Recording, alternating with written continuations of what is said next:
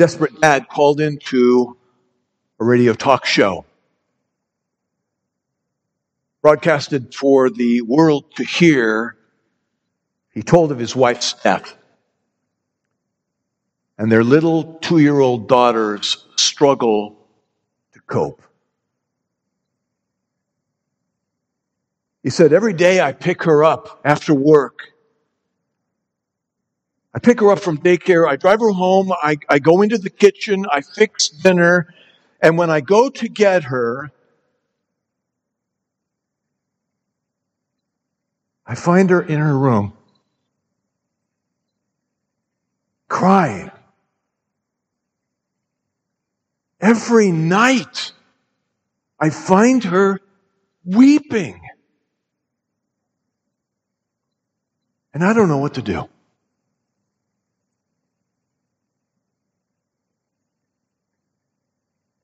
You have more resources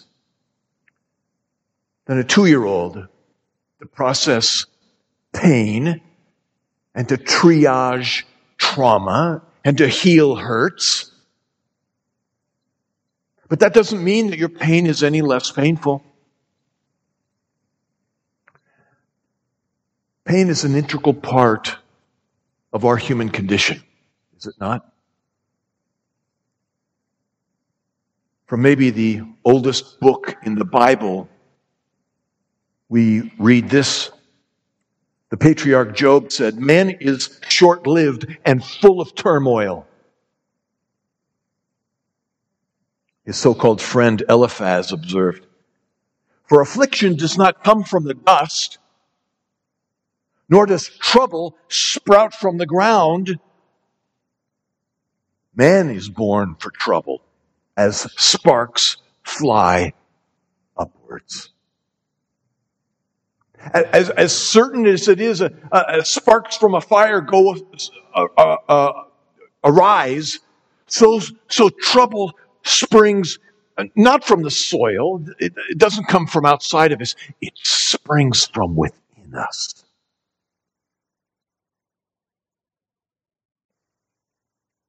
Jesus said to his men, these things I have spoken to you so that you may have peace.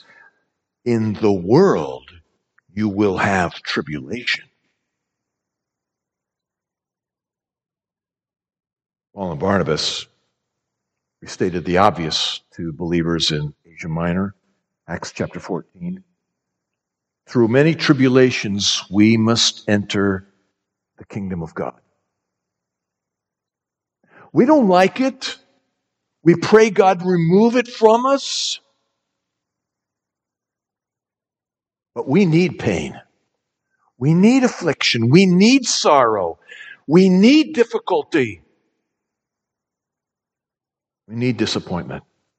For these are God's tools to discipline us to depend upon Him. We need to struggle. We need to suffer.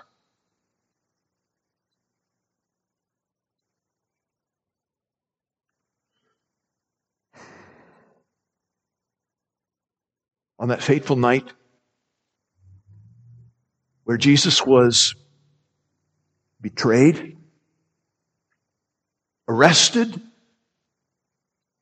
and summarily executed, Jesus' disciples were in a maelstrom of emotion. They were a mess. Just days before, they sat together for what turned out to be their last supper together. Just days before, Jesus healed a man who had been dead and buried for 4 days. That is totally unprecedented, never been heard of before on planet Earth.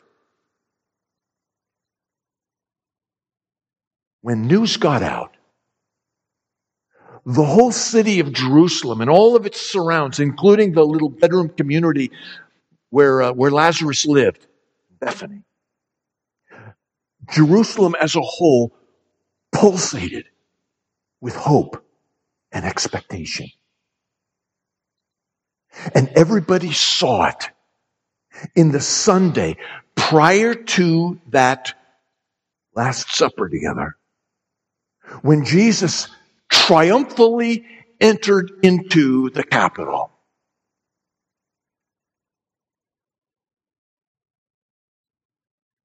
The city throbbed with excitement. Now, finally, Jesus was going to take control. And he would bring deliverance to his people from these rotten Romans that were messing everything up.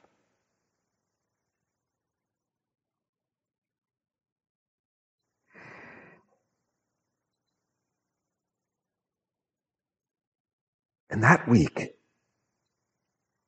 Jesus talked repeatedly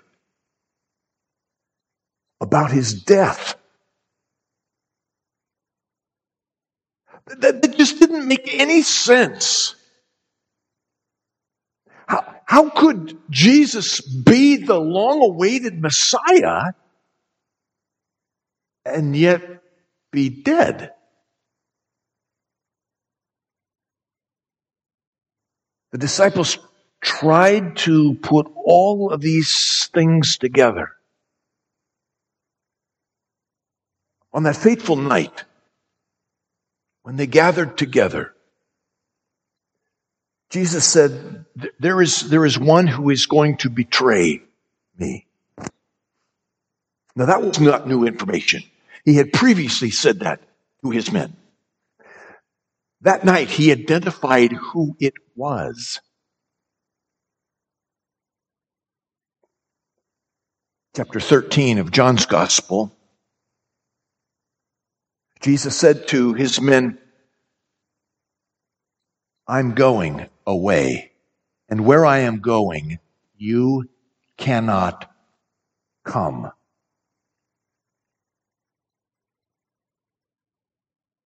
That sparked no small amount of consternation within the disciples. Their emotions early in the week were at the very pinnacle, thinking, this is it, this is the time. And then Jesus says, I'm going away, you can't come with me. And then Jesus said to Peter, you're going to deny me 3 times tonight. I can only imagine the rest of the disciples are thinking, if Peter, the bold, brash, strong, outspoken one, if he can deny Christ 3 times, deny that he even knows him, what about me? If Peter can't withstand whatever pressure is coming, I certainly can't. From the height of emotion now to the very depth, Jesus speaks to his men who think to themselves, we don't know what to do.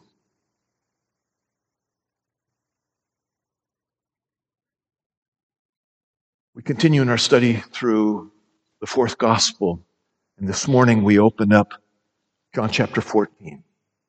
In these opening verses, we find some of the most beloved verses in all of the Bible. These are on a parallel track with Psalm 23.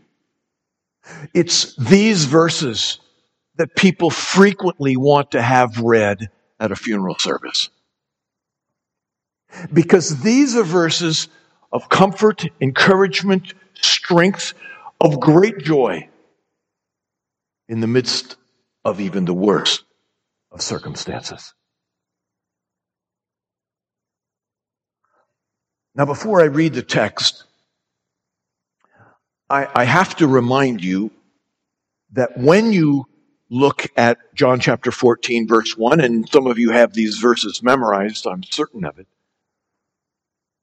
it's easy for us to think, well, we have begun something new.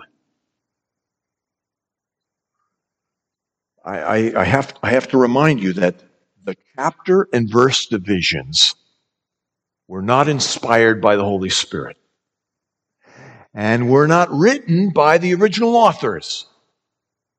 These were written hundreds of years after the fact. They're only some 12 or 1300 years old. They were inserted at the latter end of the first millennia of the church to aid us in finding things. Now, it doesn't help matters when Bible teachers refer to John chapters 14, 15, and 16 as Jesus' upper room discourse.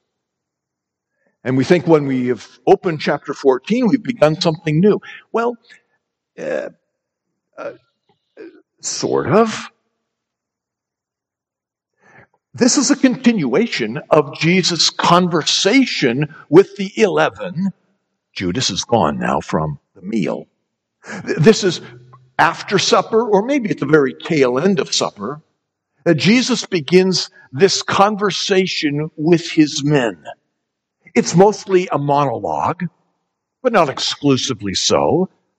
I'm sure there are many things that John does not include here. Maybe questions for clarification purposes that Jesus responds to, but John compresses all of this together.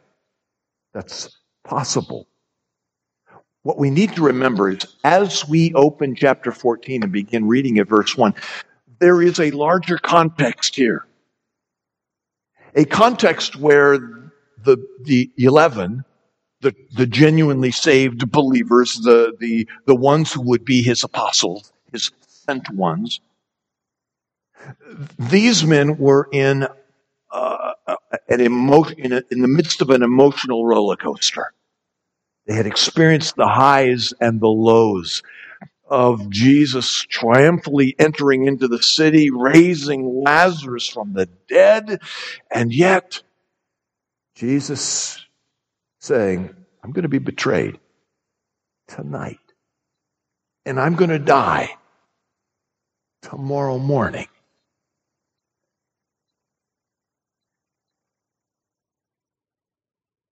Look with me at chapter 14, beginning at verse 1.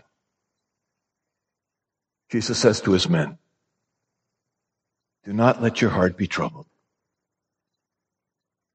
Believe in God. Believe also in me. In my Father's house are many dwelling places. If it were not so, I would have told you. For I go to prepare a place for you. If I go and prepare a place for you, I will come again and receive you to myself, that where I am, there you may be also. And you know the way where I am going. Thomas said to him, Lord, we do not know where you are going. How do we know the way? Jesus said to him, I am the way and the truth and the life. No one comes to the Father but through me. I've divided this section into two parts. First 3 verses, second 3 verses. Our comfort in Christ, our confidence in Christ. Point number 1. Our comfort in Christ. Jesus begins talking to his men who are confused, upset, sorrowful, not sure exactly what to think, how to feel, how to respond. Certainly in a fog as to what is God doing in this situation. Jesus says to them, Do not let your heart be troubled. We might render it, stop letting your heart be troubled. Some have translated this, stop being troubled.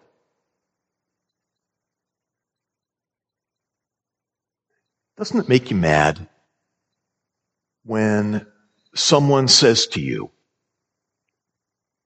particularly when you are struggling maybe with sin or temptation? Doesn't it make you mad when somebody just comes up to you and says, just stop it. Stop your worrying. Stop your drinking, or whatever the issue might be for you. Well, maybe that's easy for them to say. I'm guilty. When I don't struggle with that particular sin, I just say, well, stop it. And I might even put an exclamation point after my exhortation. Quit it. It's madness. Don't do it anymore. Just stop.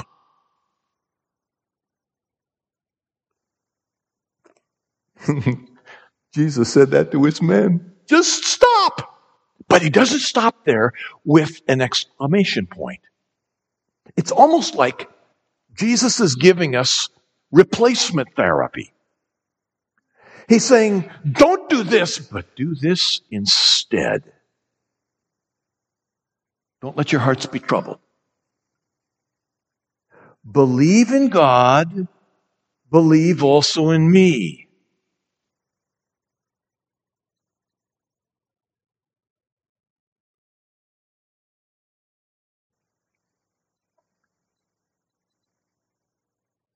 Replace your fear, replace your worry, replace your anxiety, replace your sorrow with trusting confidence. Now, in the original language, the word believe, appearing twice here at the end of verse 1, it's the very same word in the very same form. And the form of the word usually tells us the kind of action that the author is intending for us. This particular verb can be rendered either in the indicative mood or the imperative mood. Let me explain. If something is in the indicative, it's a statement of fact. Here in this case, this statement, believe in God, could be an indicative. And if that's the case, it's describing a condition that is present. We would render it, you believe in God. If it's in the imperative mood, it's a command, a demand. Believe in God. And we might even put an exclamation point after that. Now here, both of these verbs, exactly the same in every way,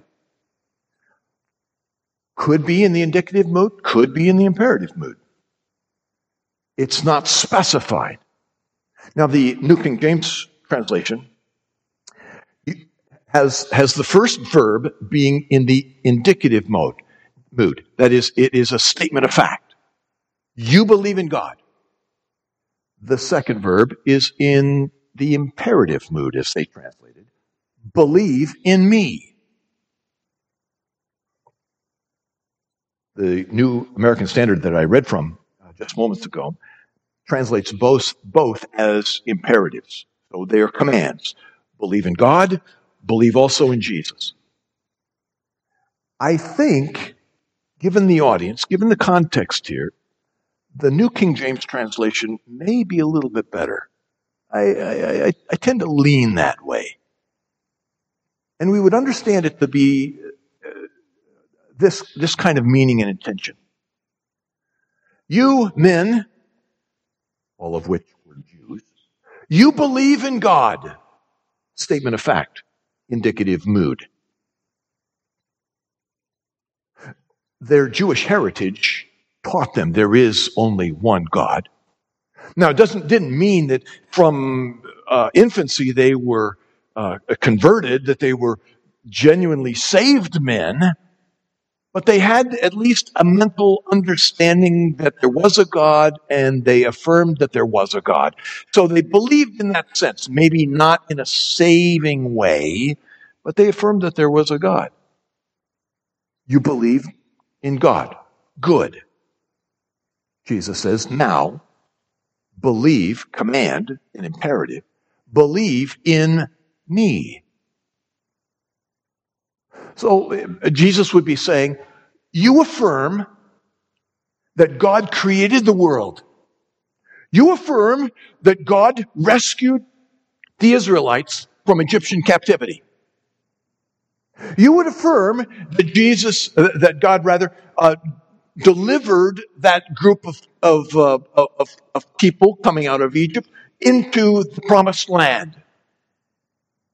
I who stand before you am the same God. Believe in me. Jesus is saying, gentlemen, I understand your emotions are everywhere. You're not sure exactly how to feel, what to think, how to understand, how to interpret all of this that is surrounding you. But trust me, I have this all under control. You affirm that God is God. He is the sovereign one. I who stand before you am the same. Put your trust in me. The only hope for a world, a soul in turmoil, is a soul that trusts in God. Believe in me. Put your hope here. Replace your worry with trust.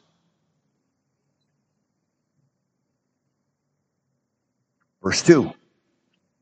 Jesus continues. He's going to tell them why they should trust him. In my Father's house are many dwelling places. If it were not so, I would have told you. For I go to prepare a place for you. Now, if you've been to funerals before and listened to John 14 being read, without doubt, you have heard the King James version of this particular verse read. It is certainly the most oft quoted version of John 14:2. In my Father's house are many, fill in the blank, many mansions. What do you think of when you think of the word mansion? You think of some big, expansive, opulent, lots of elbow room kind of property? Well, if that's the case, then maybe we need to take out an eraser and erase that image from your mind. The word mansion is drug over into our English language directly from the Latin. And we get the Latin word in this particular verse from Jerome's translation of the Bible called the Vulgate, simply meaning the common language, from the 4th century A.D. Jerome was a contemporary of Augustine. So what I'm saying is that this particular translation had its origin, that is translating this word for mansion, had its origin 1,700 years ago. And words change. Meanings change. Originally, the Greek word has its root in the verb to remain, to rest, or to stay. So when Jesus spoke this, John translated it into Greek. He said, in my Father's house are many places to stay, places to rest, places to remain. Now that particular noun can refer to a temporary place to hang your hat or a permanent place to hang your hat. We know it is in reference here in verse 2 to a permanent place to rest our hat because of what Jesus says at the beginning of verse 2, in my Father's house, which is a reference to heaven. In heaven, Jesus says, there are many places to hang your hat, many dwelling places. When we think of a mansion, we often think of a house, a structure that is independent and far removed from other places. Well, we don't have to think of something that's far away, but when Jesus is speaking of dwelling places, he's not talking about an expansive tract of homes. He's not talking about hundreds and hundreds, maybe thousands and thousands of acres of subdivisions. He's talking about apartments that are all integrally interconnected to the main home, the Father's house, and to one another. So these dwelling places that Jesus is speaking of, it is like having finished apartments, furnished apartments, all interconnected with one another. It's all one big, so very large home.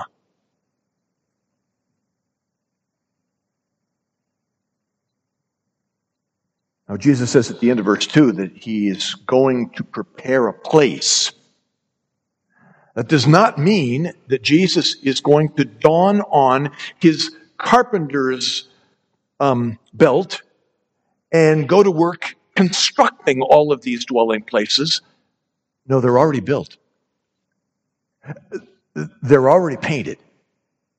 They're already furnished. As a matter of fact, the names of each resident are already printed and they're already nailed right beside the door of each dwelling place. So what's Jesus going? Why is he going away? What is he seeking to prepare? His going has to do with his dying and resurrection. That's the preparation he needs. That's what has to take place before he can hand a believer the key to their particular apartment.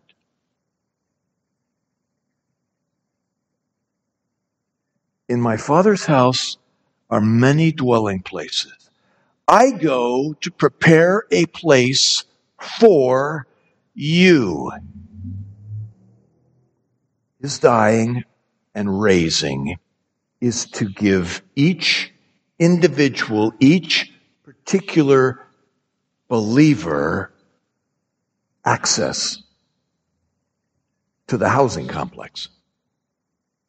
Now, the middle of verse 2, I skipped over just now. Jesus says, if it were not so, I would have told you. Meaning, I am a straight shooter with you guys. I'm not going to waffle on the truth. I'm going to be clear, concise. I am going to be accurate. I'm going to speak the truth to you. This is why I am going. And I'm doing this for your benefit.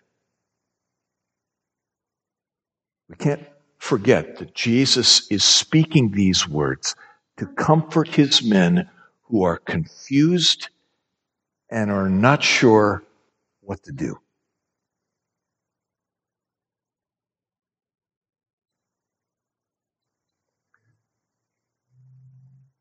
In verse 3, Jesus says, if I go and prepare a place for you, again, referring to his death and his resurrection,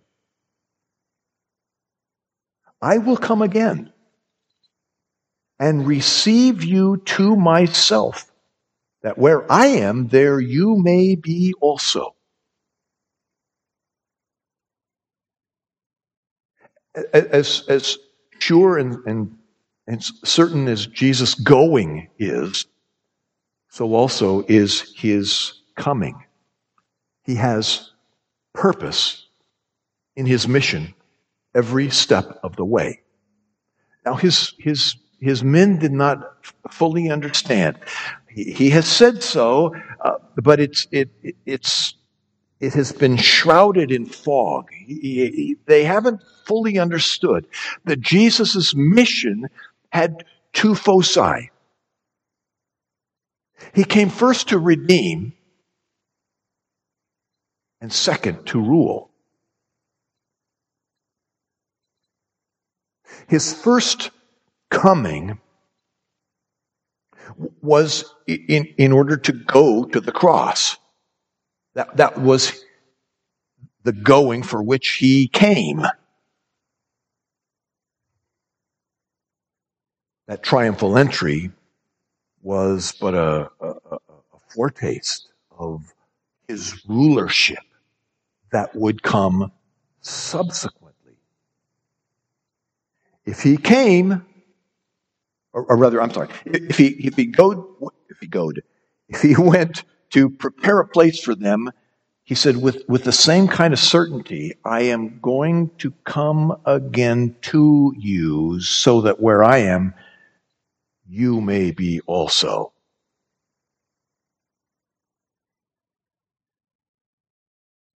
First Thessalonians chapter 4, Paul says, and so we will always be with the Lord. If we die here before he comes, or if we are still here when he comes, we will always be with the Lord. That, my friends, is greatly comforting, no matter what the circumstances may be that surround us. Second page of your notes, point number 2.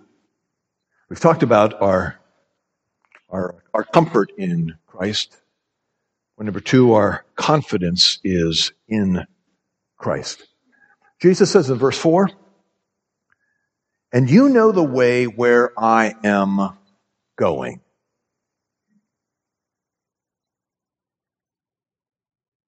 His emphasis is on the way he is going. But his men are focused on the where he is going. If you look up in chapter 13, Peter says in verse 36, Lord, where are you going? Jesus answered him on that occasion, where I go, you cannot follow me. But you will follow, but not right now.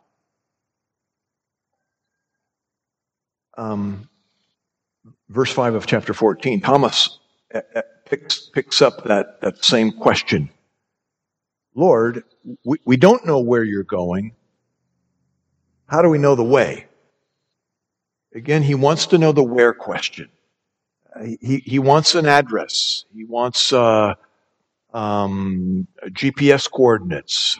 He wants to Google map it. He wants to find out where is Jesus going. This is their mindset. They're still thinking about Jesus raising Lazarus. They're still thinking about that awesome power. They're thinking about Jesus walking into Jerusalem in triumph. What awesome power, what authority. And yet he keeps talking about dying. Is it possible? They're trying to put all of these pieces together in one mission for Jesus rather than two. Jesus, are you going someplace to hide? Is there a way that you can do all this and escape death? Where are you going? They don't understand yet. Patiently, Jesus speaks to them. Verse 6. I am the way and the truth and the life. No one comes unto the Father except through me. Let's spend a little bit of time looking at that verse. It is deep, it is broad, it is amazing.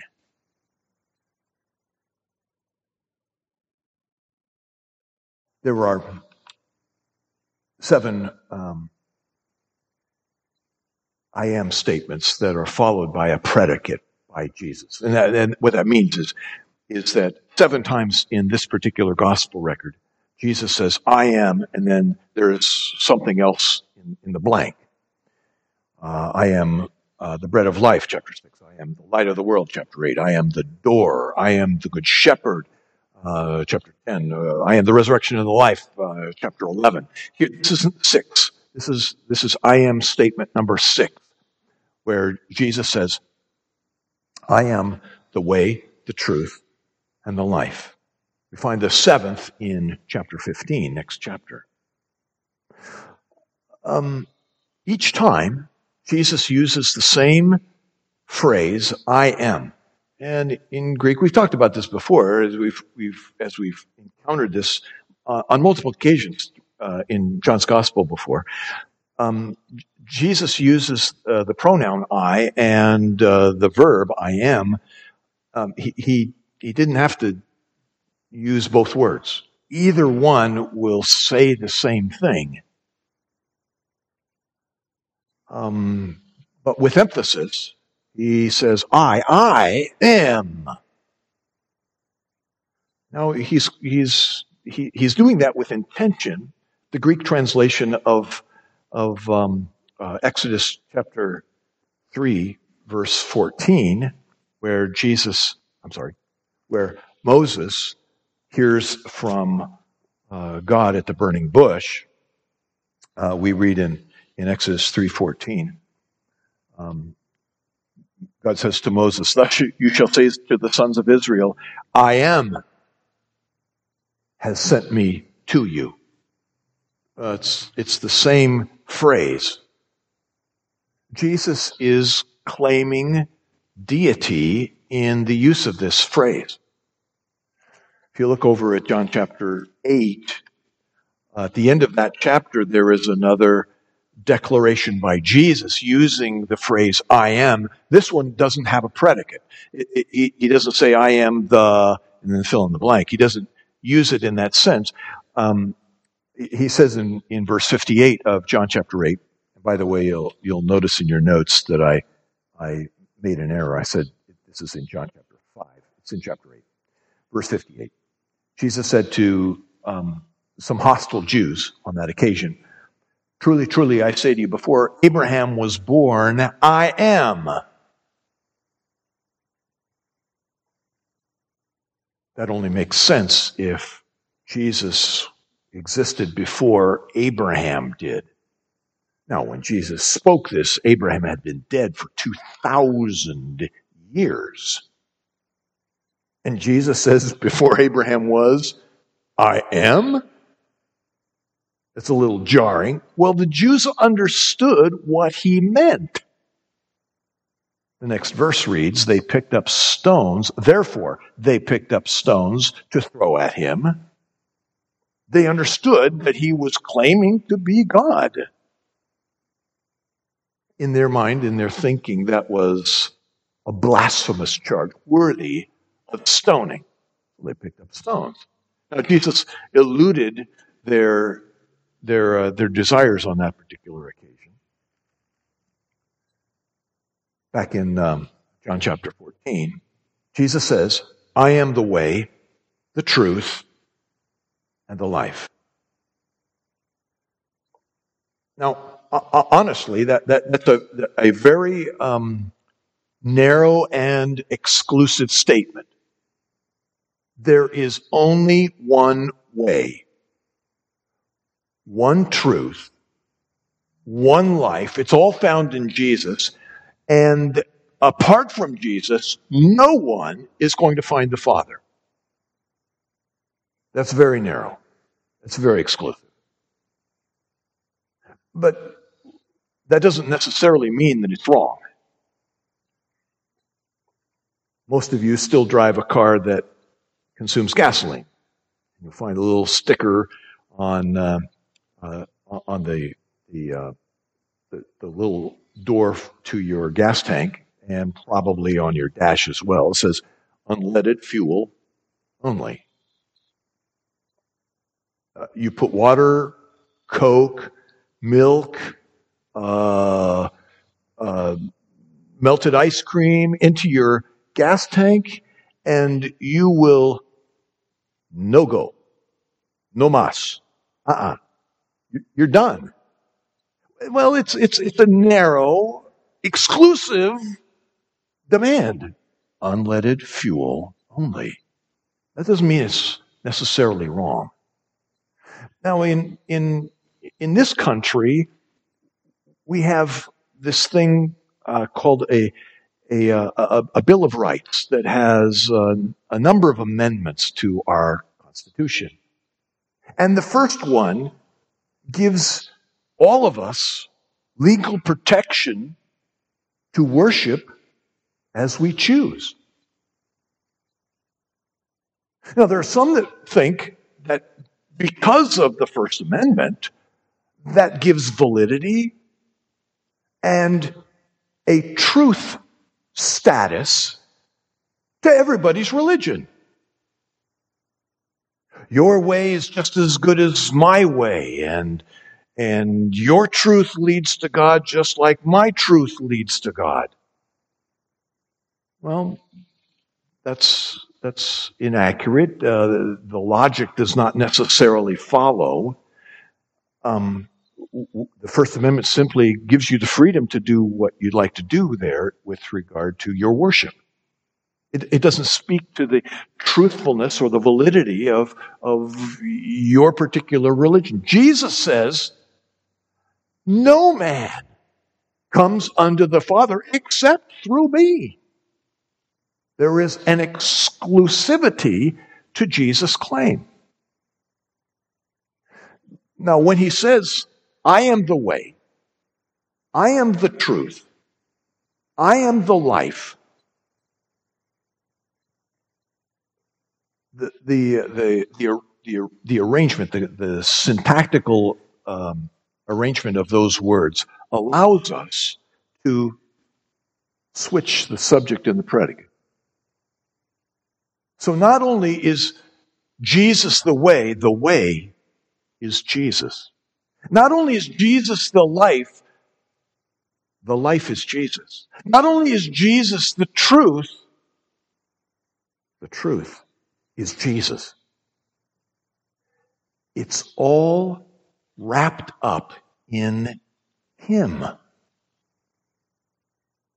Our hope, our security, our comfort, our confidence is wrapped up in the person of Jesus.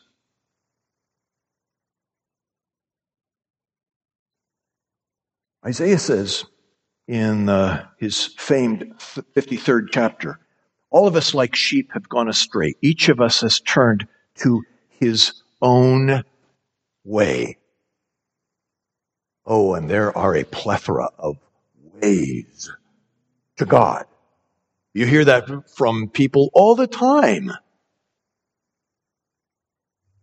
But Jesus is the one and only way. the one and only truth, the one and only life. I printed these scripture references in your notes. Let me just read them to you. Acts chapter 4. There is salvation in no one else, says Peter. For there is no other name under heaven by which that has been given among men, by which we must be saved. Paul says to Timothy, there is one God and one mediator between God and men, the man, Christ Jesus.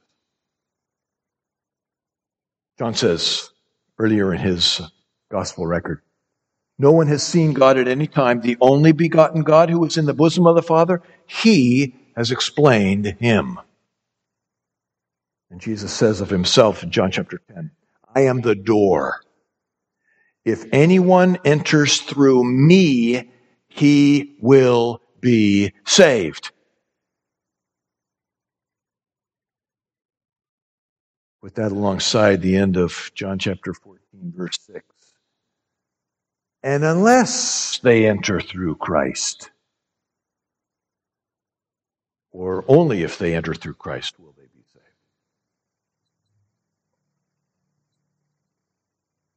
Jesus did not show us the way. He is the way. Jesus did not inform us of the truth. He is the truth.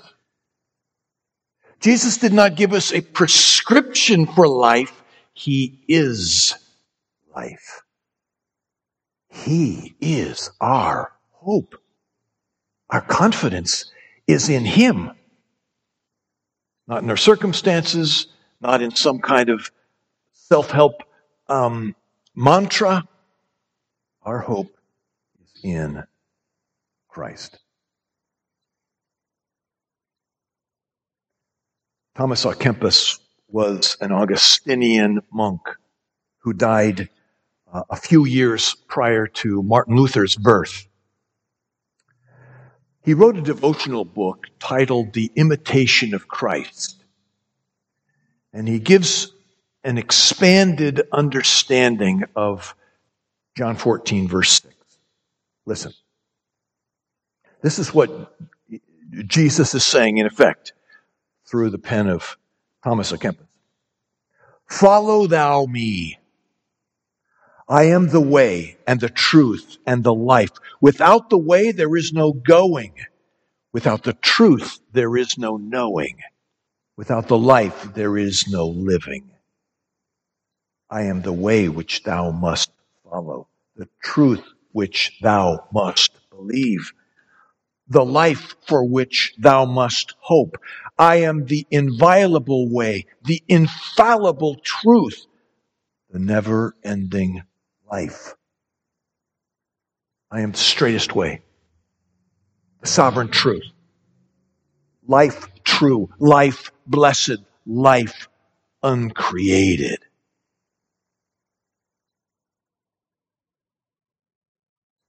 Henry Venn was an Anglican preacher in the 19th century, best known for his contribution to the Protestant missionary movement. According to his biographer, while he was on his deathbed, Henry Venn pondered the glory of Christ in heaven that was soon to be his.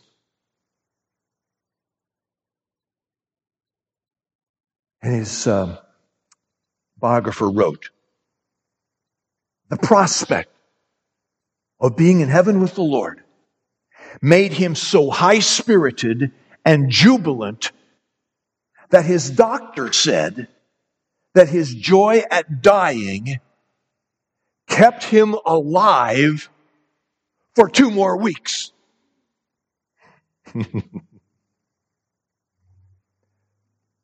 Such is our confidence in the person of Christ.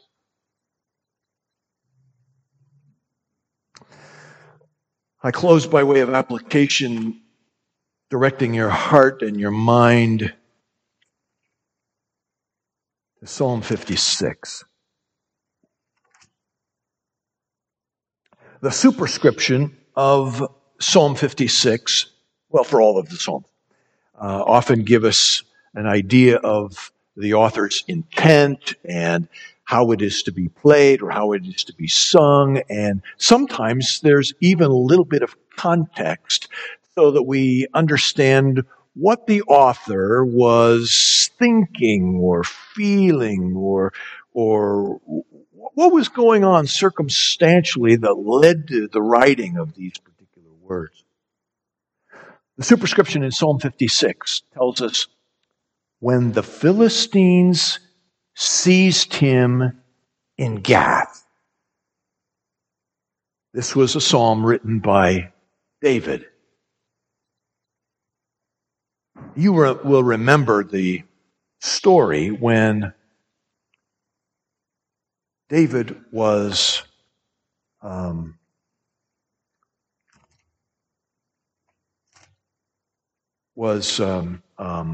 after he had been anointed to be the next king of Israel.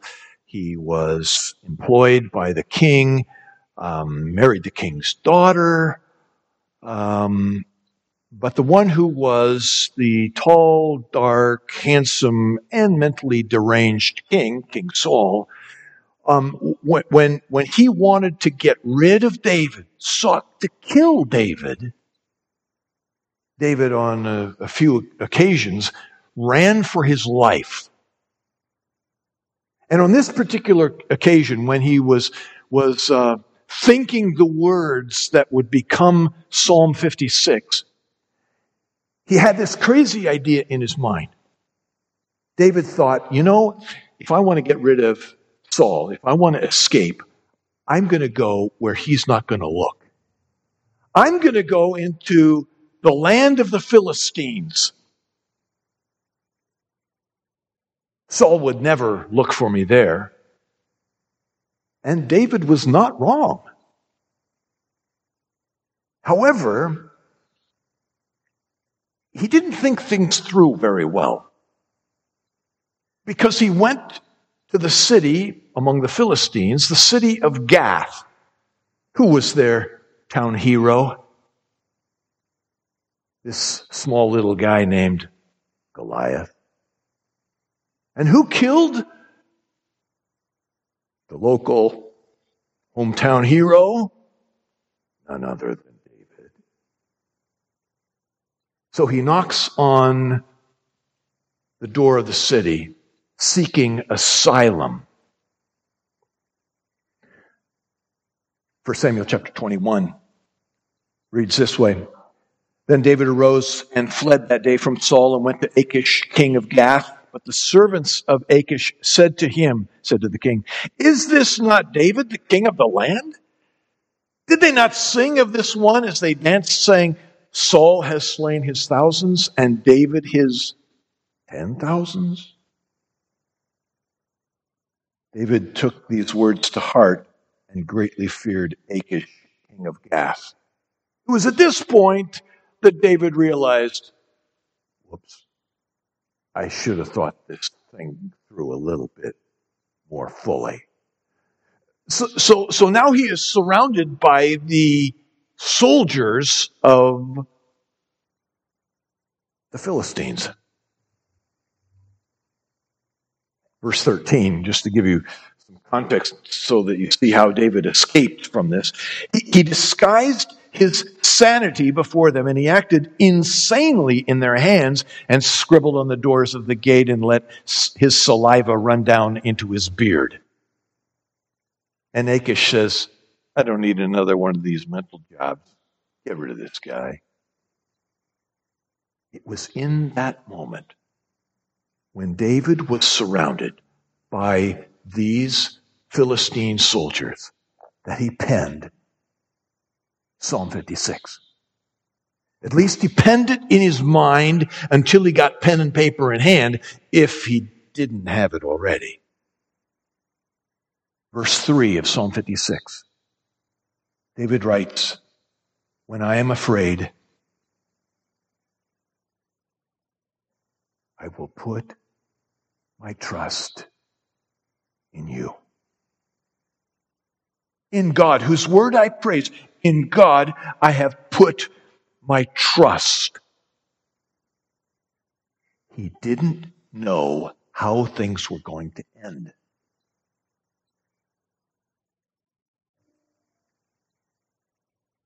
But he put his confidence in the Lord.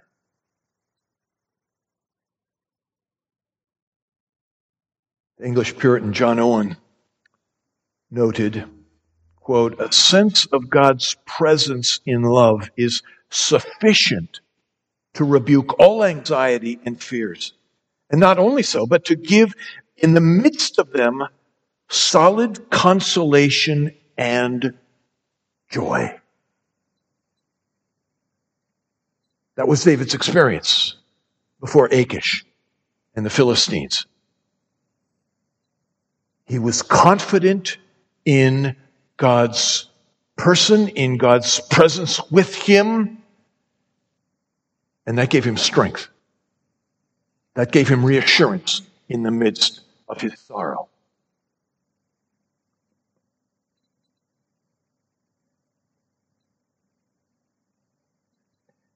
Remember the dad of the distraught 2-year-old who didn't know what to do?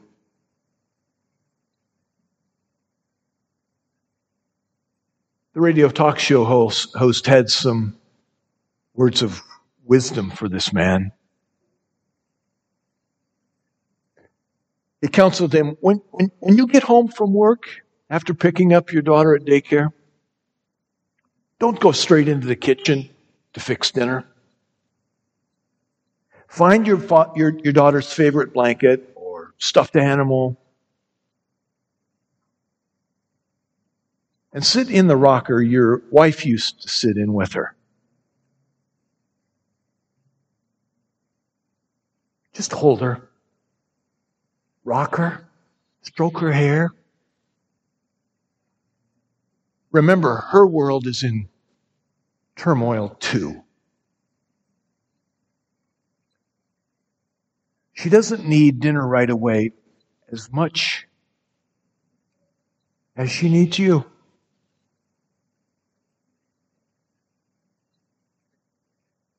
In the same way, Jesus comforts us with his love.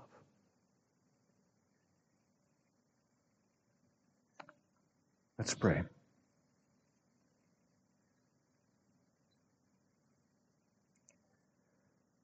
Our blessed Lord, there is no one like you.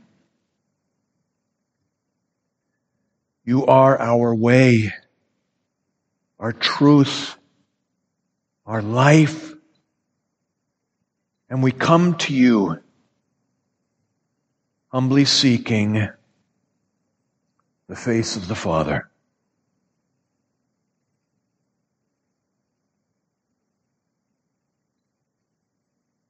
We seek to crawl into your lap in the midst of things we don't know, we don't understand, we can't wrap our mind around.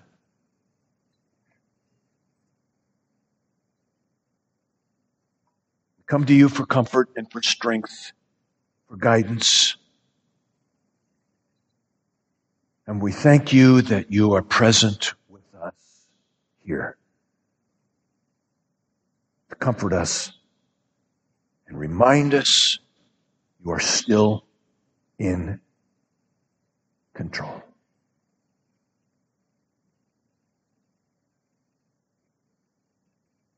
In Jesus' name we pray with great thanksgiving.